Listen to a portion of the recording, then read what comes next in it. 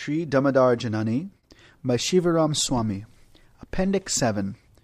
Alternate Prayers of Nalukuvara and Manigriva from Ananda Vrindavana Champu. In his Ananda Vrindavana Champu, Kavi Kanapur presents a beautiful prayer by the two sons of Kuvera, which is retold here for the pleasure of the reader. At that time, two effulgent persons emerged from the trees. Delivered from their curse, the two demigods offered prayers to Krishna. O embodiment of eternity and boundless bliss, you appear more attractive than a cluster of soft, beautiful, dark blue rain clouds. All glories to you, all glories to you. Who can understand the mysteries of your transcendental pastimes? You who have appeared on earth just to enact your delightful spiritual sports, and also to attract mighty demons to eagerly fight with you. However, you always exhibited greater power and easily defeated them in artistic fashion. Even though a tender boy, you have personally uprooted these two massive Arjuna trees, proving that you are one without a second. You pour mercy upon everyone and bestow abundant affection to the fallen.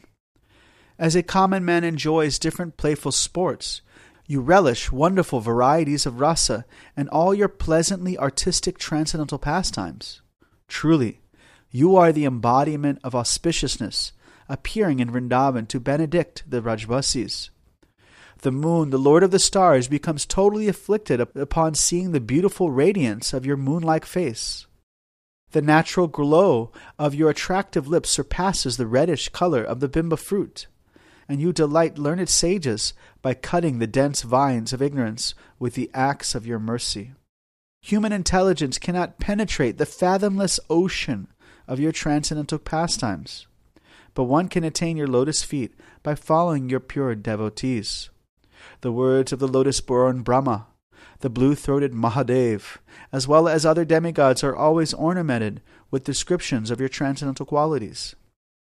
While your effulgence alone displays complete and unlimited power, you personally perform various playful pastimes. Strands of jeweled necklaces adorn your broad chests, and your feet deride the purity of land lotuses. Although you appear in specific forms in all four yugas, you have as many unlimited names and forms as there are stars in the sky. As white as the white incarnation, so pure and so faultless are your glorious deeds. O Lord of the three worlds, you quickly satisfy the desires of all materialistic people who proudly proclaim, "This is me, and this is mine." O Master, we offer respectful obeisances unto you. In this whole creation, who can compare with you, the one without a second? O Supreme Personality of Godhead, who is not bewildered by your illusory energy? O Enchanter of Minds, you astonish everyone with your matchless ability to do the impossible. O Personified Bliss, O darling son of Nanda Maharaj, as the crest jewel among all the immortals who wander through the pleasure groves of Vrindavan, you perform super excellent pastimes. Though using the choicest Sanskrit shlokas, the best of the sages fail to properly praise you. You exist simultaneously as formless bliss and as bliss personified. Either in gross or subtle forms, you alone exist everywhere. You exhilarate both your humble servants and the realized souls. The incessant stream of consciousness flowing from your lotus is like a form of nectarian mandakini.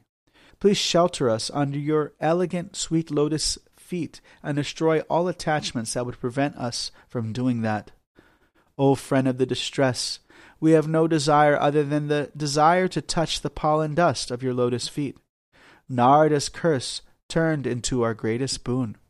Association with sadhus who intensely yearn for your service always gives good results. May our words perpetually glorify you. May our minds forever be fixed on your lotus feet. May our ears be constantly absorbed in hearing your teachings.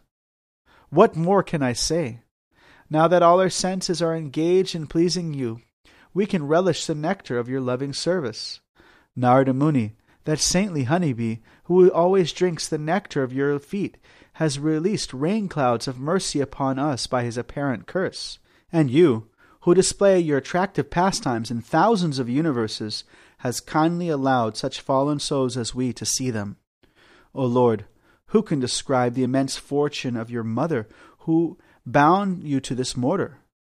What more can we say? Even Brahma, Lord Shiva, Indra, and all the exalted sages of the universe do not possess even a grain of Mother Yashoda's good fortune. O omnipotent one, even the greatest Gyanis, Vedantas, and Yogis cannot understand you, but you quickly avail yourself to Prema Bhaktas, intent on hearing your transcendental pastimes as a son of Nanda Maharaj. O Lord, we want to be completely attached to your lotus feet, and we beg you to please reveal within our hearts the right prayer to attain that.